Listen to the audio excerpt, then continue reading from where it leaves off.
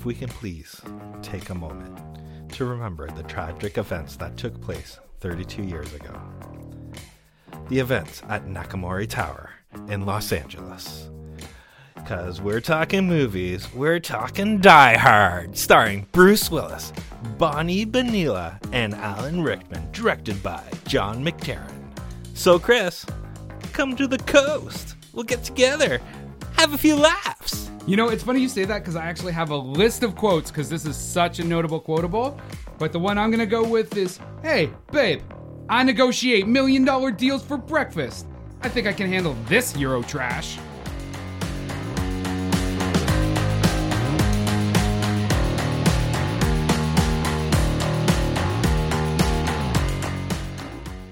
Hey everybody, and welcome to another episode of How'd You Like That Movie? This week we're talking about the classic action film and possibly Christmas movie, 1988's Die Hard. So Scott, take us away. Well, first, you just want to get into it? Like, is this a Christmas movie or not? Or yeah, let's just, we can people could be like, why are you doing this on Christmas Eve? All right. So yeah, first off, is it a Christmas movie or not? Yes. Yeah, it's 100% is. Okay, and what is your reasoning behind that? Okay, so I came prepared. One, the writer for the first himself, time and everything, eh? The writer, one of the writers themselves, Stephen E. D'Souza, stated in an interview that he wrote it as a Christmas movie. Okay, so the writer says it's a Christmas movie. He intended it to be a Christmas movie. Number two, the movie starts with... Did you have to think about that? Like, what comes after number one? Yeah, I did. Number two, the movie starts with and ends with Christmas movie, and the instrumental is majority Christmas Christmas songs. You're talking Christmas music, yeah. Yeah. Keep going. Now, number three. Number three comes after two. Let's just do this. Do you consider White Christmas a Christmas movie? I would say so. It's got the word Christmas in the title, so. All right. So I'm just going to do some contrast and compares. Okay. Takes place during the holiday. Yep. Die Hard, the whole entire movie. White Christmas, the last scene. Okay. Setting at a Christmas party. Die Hard, whole entire movie. Yep. White Christmas, the last scene. Number of Christmas songs played.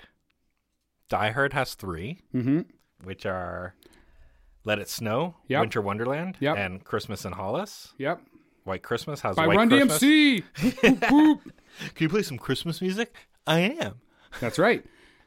And White Christmas has 2. Now, come on, Scott, pick up the pace, let's man. Go, this is let's fucking go. Radio. There's a German ringleader in Die Hard. It's Hans Gruber. In White Christmas, it's Adolf Hitler. So if one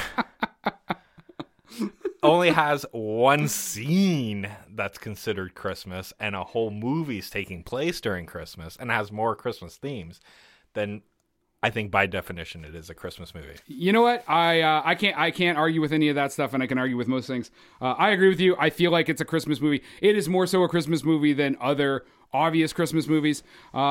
As you know, if you guys have our Twitter or email or social media, if you disagree with us, well, first off, you can probably fuck off. But if you don't want to fuck off, you can definitely hit us up on any of those social media stuff.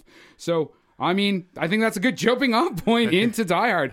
Outside of the Christmas aspect, yeah, give me your take on this movie, man. This is a big film. I think it is one of the greatest action movies ever made. Okay, sure. And I think it's threefold. One, direction by John McTiernan.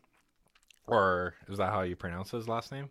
McTiernan? McTiernan? Or McTiernan? Yeah, something like that. I mean, we're horrible at pronouncing names on this show.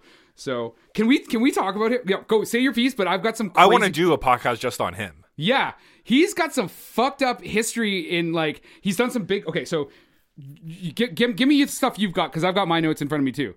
So I have the year being 2000. He's filming Rollerball. He thinks the producers doesn't like his take and out to get him. Yeah, you're going where so I'm he going. fucking hires somebody to wiretap the guy. Yes, he does. And then lies to the FBI about it. Yes, he does. And then goes to jail. So, and an addendum to that, so you are correct up to that point. So originally he was sentenced to 4 months in prison and $100,000 fine.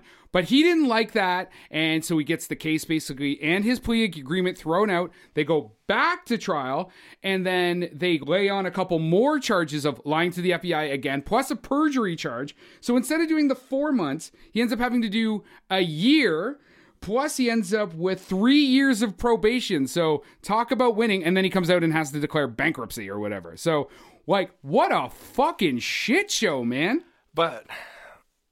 fuck, he's a good director, though, right? So, okay. So, this is the list I've got for, like, some of his big films. So, Predator, right before Die Hard. Mm-hmm. The Hunt for Red October. Like, that Die Hard made based off of the success of Die Hard. Yeah. It was well, because he really likes Tom Clancy and he wanted to turn it into a film. Then he went and did Die Hard with a Vengeance, which is another fantastic Die Hard film. 13th Warrior? Man, with Antonio Banderas as like a Viking, or well, he's not a Viking, but like all that Viking killing and stuff like that. Man, like this guy's done some good stuff. Yes, and then he did Last Action Hero and Rollerball. But besides the point, I can't believe so. Rollerball is the film that he like doubles down on and hires a private investigator because it's a garbage movie. You know what I mean? Yeah. Well, apparently, like when I was reading up on this, apparently.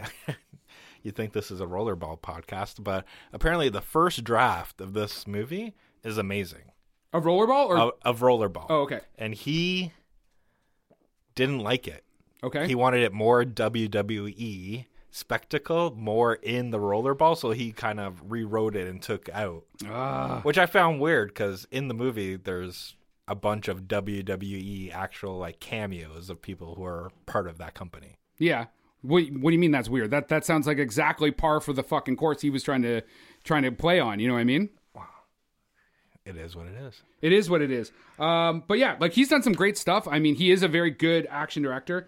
And so actually, I'm going to jump into my Thomas Crown Affair. Shit, you what? forgot that one. Thomas Crown Affair. Yeah, but it's not really an action movie. That's a fucking amazing movie. It is a good movie. It is a good movie. And Rene Russo all up in it. Well, and because he works with Pierce Brosnan. Again. Which he worked with on, I think, Pierce Brosnan's first film. His first film. Yes. Nomads, that's right. Yeah. So my quote this time is from Dave Kerr, Chicago Tribune. So McTiernan, who directed last summer's Predator, composes the action clearly and logically, which I agree with, making use of Jackson Degova's elaborate post-modernist set building becomes something of a character in itself.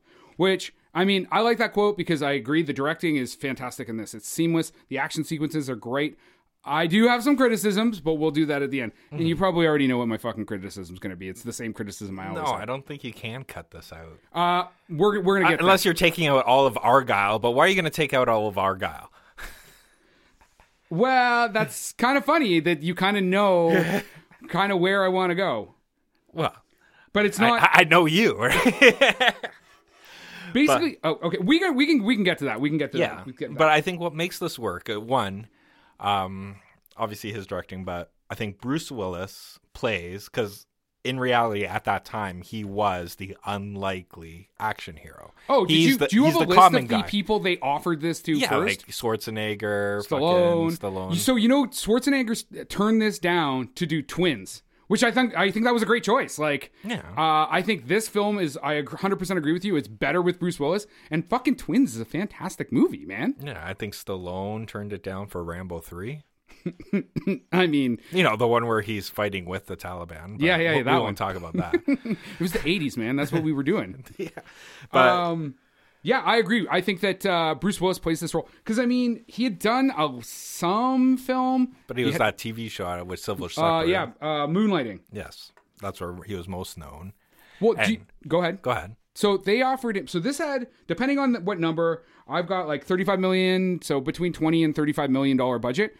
$5 million of that went to fucking Bruce Willis, man. Being his first starring vehicle. Yeah. Yep. He was making more than some of the like biggest names in Hollywood at the time. Mm-hmm. They also were not happy about that. If you haven't watched it, I would recommend the Netflix docs, The Movies That Made Us. They talk about this a lot in the Die Hard episode, which is just like, and it's hilarious to watch where the agents just like, they're like, okay, we'll offer it to him. And he was like, and we went back and said, he'll have to do it for $5 because, he's a big TV star.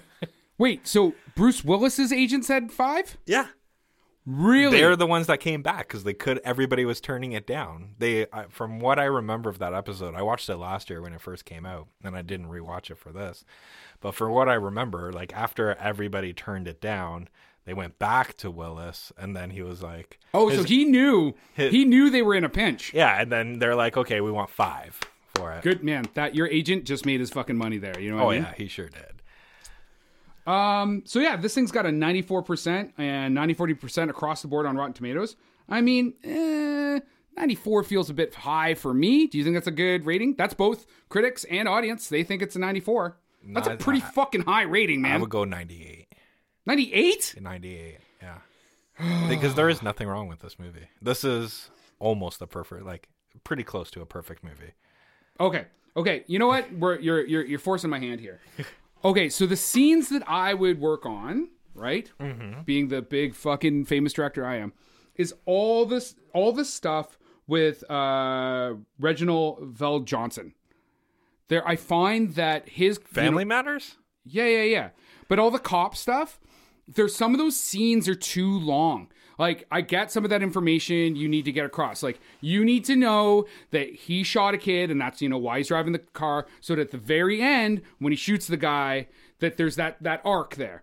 But there's some of those scenes, like, I rewatched this last night just to get ready for the show, and I was like, there's all these fantastic action sequences, and there's some fucking baller cinematography in here. Like, if you're like really into great like shots from a cinematic perspective, and I'm going to talk about that in a little bit, there's some amazing camera work going on. And then you get into these like sluggish ass parts of the movie where there's this like, again, it's not so much the content of the dialogue, it's just spread out. And I don't know if that was done because I know that they had to give Bruce Willis a bit of time off in order to because he was still working on Moonlighting at the time, so he was like working crazy hours and stuff. See, for me, I think you need those because that's your breath moment for the audience. That's fine. I'm not saying you take them out totally, but there's taking a breath and then there's going to fucking sleep, right? And so like there's some of those moments they're just too long. And I get what they were trying to do, and I do think they had success. They do successfully create an action drama. It's not, and that's one of the keys to why it's held up all this time, is it's not just a straight out action film. But some of that stuff could have been tightened up and not dwelled on so much. Anyway, that's just my opinion. Yeah, I disagree. Because I think you need those and the time frame, not only to breathe, but majority of like those scenes that became the comic relief as well, right? Bruce Willis has a ton of, again, you can take all of that stuff, you can put it, and you can just condense. The whole scene doesn't need to be 3-4 minutes long. It can be 45 seconds. So a perfect example of a film that's very high energy, that just comes down a little bit and just touches the ground in order to like give you a breath and then comes back up. So like a kind of not an opposite, but is the new Mad Max, Fury Road.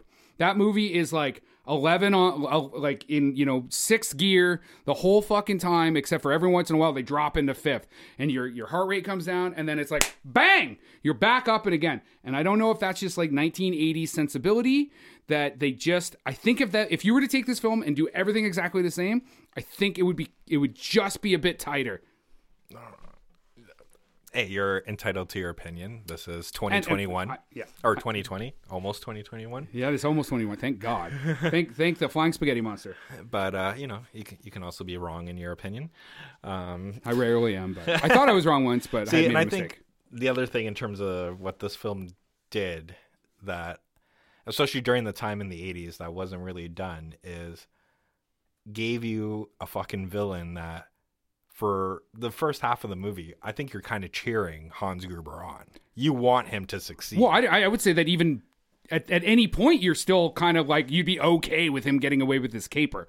You are right, though. You end up having more likability. Sorry, Bruce Willis tends to have more likability by the end. Like, you are rooting for him. But, I mean, even at the end, if he got away with it, I mean, Hans Gruber, like, Alan Rickman fucking kills that role. Yeah, like, it's one of my favorite villain roles, and it hasn't been taught for me personally in a film. But I think, like the one thing he did and he did well. Like, he obviously played him smart, played him suave, but he was the one villain that didn't lie. What do you mean? He constantly told you the truth. Yeah, that's true. Yeah. Right? Like, he told the president of Nakamura, like, just give me the code. Like, it doesn't matter if you give me the codes, right? Just give me the codes. If they change them, whatever. And then he was like, if you don't do it, you're going to get shot. And the guy constantly, like, didn't do it. He's like, all right, boom. Yeah, but what about the douchebag he shoots?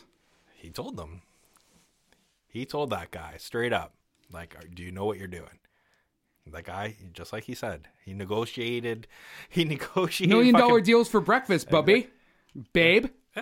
Sometimes. He's Canadian. That actor's Canadian, eh? Got to remember, we love to give the shout outs to the Canadians here. So Bruce Willis, as we talked about, he comes off Moonlight, or actually still on Moonlight, jumps into this. This makes him a big star. Mm-hmm. You got some favorites Bruce Willis films, or outside of how many of these films is there's 5 total, I believe, right? Yes. Like, I'll say one thing first in terms of this series. I think this is, well, we've had, if you've been listening to us, a discussion in terms of the perfect trilogy. A trilogy that start to finish was great. The Bruce Willis with hair Die Hard trilogy is one of the best trilogies ever made. It starts strong with this one, and like the third movie with Sam Jackson. But do you? Okay, I see what you've done here. Do you get? So yes, as a trilogy, I will agree with you. But if you continue to fucking churn out shitty movies, doesn't that affect your rating, or do you get a pass? I thought at the beginning, I put a lot of thought in this, and I thought, you know what? If Star Wars can get 3 fucking trilogies, the prequels, the originals, and the Force Awakens trilogy. Yeah, but Star Wars, it doesn't have a Star Wars is exactly what we're talking about. It doesn't have a perfect trilogy. But that's the thing. They technically it's a saga in whole, but it's broken up into these 3. I see what you mean. Each section is broken up into these 3 movies. Okay, I'll give you that. Yeah. So I was like the Bruce Willis with hair section. Yeah, all 3. Right? The first 3 films in this series are great. And the one that I would say is the downer in the first 3 is the second one. Yes. Right? Because they kind of just rehashed this one, but with a plane and an airport. Still a fucking awesome movie, man.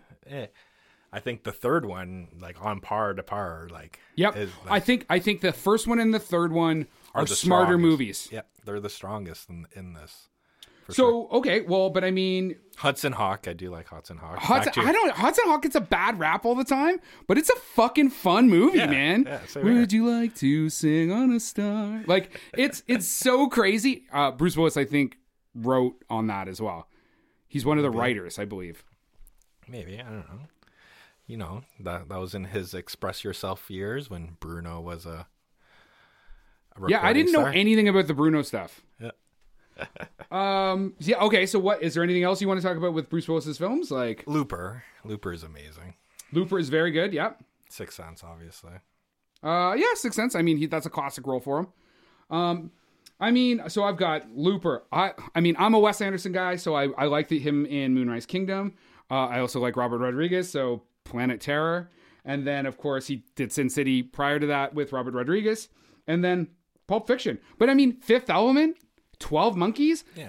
You know, Bruce Willis, he's got some range, man. He's good at playing like the typical Bruce Willis character, but he's a funny guy. You know what I mean? Like, what is it? He's also in like the whole 9 yards, the whole 10 yards, the whole 9 yards. Yeah. Wait, again, he's always like he's kind of like the John McClane kind of character. You know what I mean? Like, as in funny, funny cop, okay, right? Yes, the funny. Yeah, the smart alecky. Yeah. Which... I don't know if you know this, but you know, in the original set of marketing for this movie, they took him completely out of the trailer and the posters. And then they brought him back. Yeah, once it became a hit. Yeah. And people are like, "Oh, we like him by the end." Well, because people, I think people were expecting, like, they just couldn't see him as an action hero. And I guess he says he wasn't being a douche, but he was being a bit of a douche around the like promotion of the film and stuff like that. So, I mean, you can't picture him. Well, he's back on the poster, but you can't picture anyone else in this role. He owns that role. Yeah. Oh, exactly. Right. Like, so I think there's some beautiful cinematic scenes. Even so, that classic shot of him in the air vent. You know what I mean? Where he's got the lighter. And I think that's actually when he says, like, when he says the line my about, come out to the coast, we'll have a few laughs. Like, that is such a beautifully framed shot. But when I was watching it last night, there's a lot of stuff, like, both with him and Rickman and stuff, where they, like, the shadowing on the face and stuff, and it's got this, like, neo-noir kind of film. And I know that the director took a lot of stuff from, like, French New Wave. Like, there was a lot of work put into this to make it more than just an action film. Now, wait, before you continue, because we were talking about who was offered this role. Do you know who the very first person that was offered this role was? I figured you would have that in your notes, so I don't have it in mind. Who is it? Frank Sinatra. Oh, yeah, that was contractual, though. That's because he was in... They had to offer to him because he had been in the first book. Do you have that in your notes? The detective, yeah. The detective. He had played the detective, right? Mm-hmm. So, yeah, I mean, wasn't he like 70 when they made this movie? Pretty much. Just imagine Frank Sinatra playing that role. But hey, like, Roger Moore went to Bond till he was like 60-something, so. Touche. So, yeah, back to talking about cinematography. So, the DOP in this is a Dutch cinematographer named Jean de Boin. And so he did Jewel of the Nile, Clan of the Cave Bear, Black Rain, The Hunt for Red October. So he also did Lethal Weapon 3, Basic Instinct, but then he also directed Speed and Twister, which I think that's pretty awesome. Like, you're this action cinematographer, and then you go and direct two really big action films. Oh yeah, like Speed, that was the same thing, right? Technically, Speed's just Die Hard on a bus. Die Hard on a bus. Actually, isn't that how it was marketed? Maybe. But instead of Bruce Willis, it's but I mean, Keanu that Reeves. actually that speaks to the power of the term, like the Die Hard title, that other films then became like Die Hard in a Sharknado, Die Hard on a boat, Die Hard on a Snakes with Planes, whatever, right? So, I mean, they created a brand of film, like a high adrenaline brand of film. Yeah. And so again, it's that's why it all your criticisms don't work. I'm talking about editing. I didn't say it wasn't beautifully shot. And again, and we do need to talk about, and I don't normally talk about production design, but because it was in my initial quote about this. So the production designer on this was a guy named Jackson de Gova. And he worked on Speed and he worked on Red Dawn. And then like years later, we worked on like the 40-year-old Virgin. Not Version. That's also a film that's currently out on Netflix. I was going to say, the 40-year-old version, that's Die Hard 6. Right? 40 years later. So, I mean, his production design is like just the way the set was laid out inside this building. Because most of that building wasn't even occupied, right? When they were shooting in it. Yeah, it was like the Fox Plaza or whatever? Yeah, the Fox Studios they were building, I believe. Alan Rickman, like, perfectly cast, don't you think? He's amazing. He's like God rest his soul. Like, he was one of my favorite actors. Like, I think I've seen almost everything he was in. Like, off the top of my head, I can't think of a movie I haven't seen that he was in. But then again, if I haven't seen it, I wouldn't know about it. This is true. I loved him in Robin Hood as the sheriff. Oh, yeah. You, my room, 10 o'clock. You, 10:30. Bring a friend. Well, I loved him in Love Actually, man. He's so good in Love Actually. Like, I was always so used to him as the villain, and then when you see him, well, he's like, kind of the villainess. No. I mean, I think if you were his wife in that movie, you would think he was the villain. He buys that super hot chick like that beautiful necklace, which is that great scene with him and Rowan Atkinson, Mr. Bean, when he's just like trying to get him to buy the gift, and he's like, "Come on." So kind of scummy, maybe not, but it works out in the end. Well, and he also did a little movie that was like a movie made on these books about a wizard and stuff like that, right? So, Harry Potter. What is that, Professor Snape? Yeah, he played Snape. Yeah. I think for a lot of people, that's how they know him, like especially a younger generation. But he was like, he's also super like dry wit. So he was hilarious in Galaxy Quest. Dogma. He was amazing in Dogma.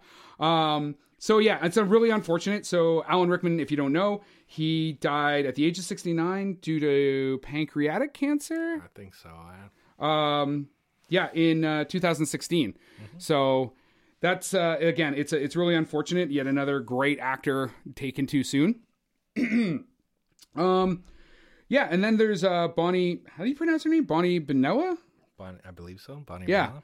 You know, that's how we roll. Just roll with it. Yeah. So she's had more of like a TV career. I mean, she's amazing in Salem's Lot. Tobe Harper's Salem's Lot. She's awesome. Is she good in it? Yeah. Because that's Stephen King. So is Needful Things.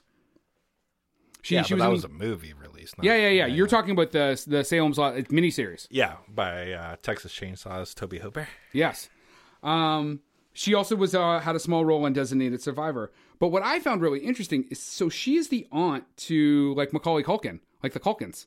Really? Her brother is their dad. I did not know that. Mm-hmm. She also, and this is going to tie into some other stuff I want to talk about because I love ballet. She was also a ballet dancer briefly with the New York City Ballet. Oh, so you're going to talk about Carl? I am going to talk about Carl. That's a great segue that I created, and you call Carl down here. Kind of supported.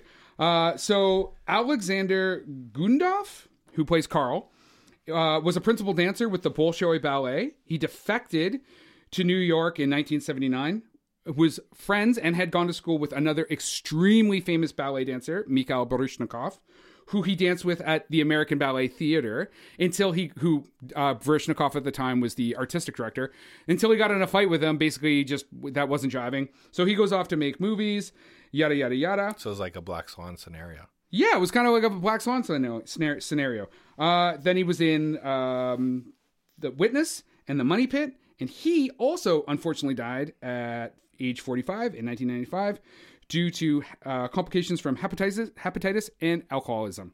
Ooh. But man, dancing with Mikhail Baryshnikov and at the Bolshoi, that's like fucking major league ballet, man. If you're in the ballet world, that is like top fucking tier, bro. I'll take your word for it. I managed to get both ballet, Bolshoi, and bro. Hey, that's alliteration. Ballet, bro, and Bolshoi. Are you like trying to work for the clip for the next promotion? Is that what you're trying to do right now? You're just like trying to come up with something witty? Trying to be witty. So yeah, I mean, this is a fun film. I don't know if it's really worth the 95% rating on Rotten Tomatoes, but it's good. It's solid. It's a solid movie. No, I think it's amazing. And back in 1988, this was the 7th highest grossing film of the year. Yeah. Do you know who beat it out? Was it Twins? No. It beat Twins, actually. Fish Called Wanda. Nope. Beat that. Give me a hint. Disney. Disney? It's a Disney movie. Ooh, I don't know, man. You play patty cake? You want to play patty cake? The fuck are you talking? You pick the worst quotes and the worst hints. Just tell me the movie. Who Framed Roger Rabbit? Oh, interesting. Patty cake. So, do you know the interesting tie in between this and Who Framed Roger Rabbit? Oh, is this a 6 Degrees? No, I don't. Who produced this? This movie? Yes. Silver. John Silver? Yes. Joel Silver, right? Yeah. And who produced? Steven Spielberg? Yeah, okay. So the guy running Disney and Silver hated each other, right? Mm-hmm. And so he's actually in Who Framed Roger Rabbit. They even created like a fake name and everything during like production, so that I can't remember the former CEO of Disney or whatever, but they hated each other so much, so they actually got him in the film, and they didn't find out until after like production was done. I just thought it was like an interesting like tie in between. So he was in Die Hard? No, he's in Who Framed Roger Rabbit. Joel Silver? Yes.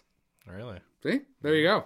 Deep dive. So deep. Boom, boom, boom, boom, boom. Back in the day when they're like, hey, there's no VCRs. No one's ever going to know about this. This is right. So, I mean, I don't have anything else to say. I mean, I think it's fun. I think it's a good movie. It's got a B+, A- in my book. It would bump B+. It would bump all the way up if we worked on some editing. Oh my God. I can't wait till we do one you actually like. I didn't say I didn't like it. No, I'm saying like one of the ones that you like fucking drool over. Like Top Gun. Oh my God. Fuck. That alone just fucking makes nothing. Right? All right. But is that it? That's all I've got, man. Oh, how much did it make? I don't know. You're the money guy. I'm the money guy. Money. So yeah, let's say $35 million budget. Made $142 million. That's a pretty good cha-ching-ching return on your investment. All right, well, that's our rant for the day. Please like and subscribe to this podcast or wherever you're listening. Also, leave us a review because that helps us as well. You can reach us on any social media at How Do You Like That One, or email us at howdoyoulikethatmovie@gmail.com. I'm gonna need some more FBI guys.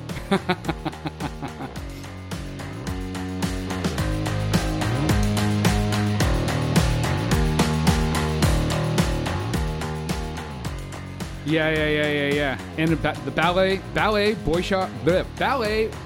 Yeah, good. Why couldn't you have fucking done that? Ballet boy Jesus. You have to read it now? Yeah, what the fuck? Bolshoi. Ballet, Bolshoi, and Baryshnikov. Yeah, try saying that 3 times fast. And then while doing plies. I was going to say, you just on did. point. Production by Rod Shaver, Vader Monkey Productions.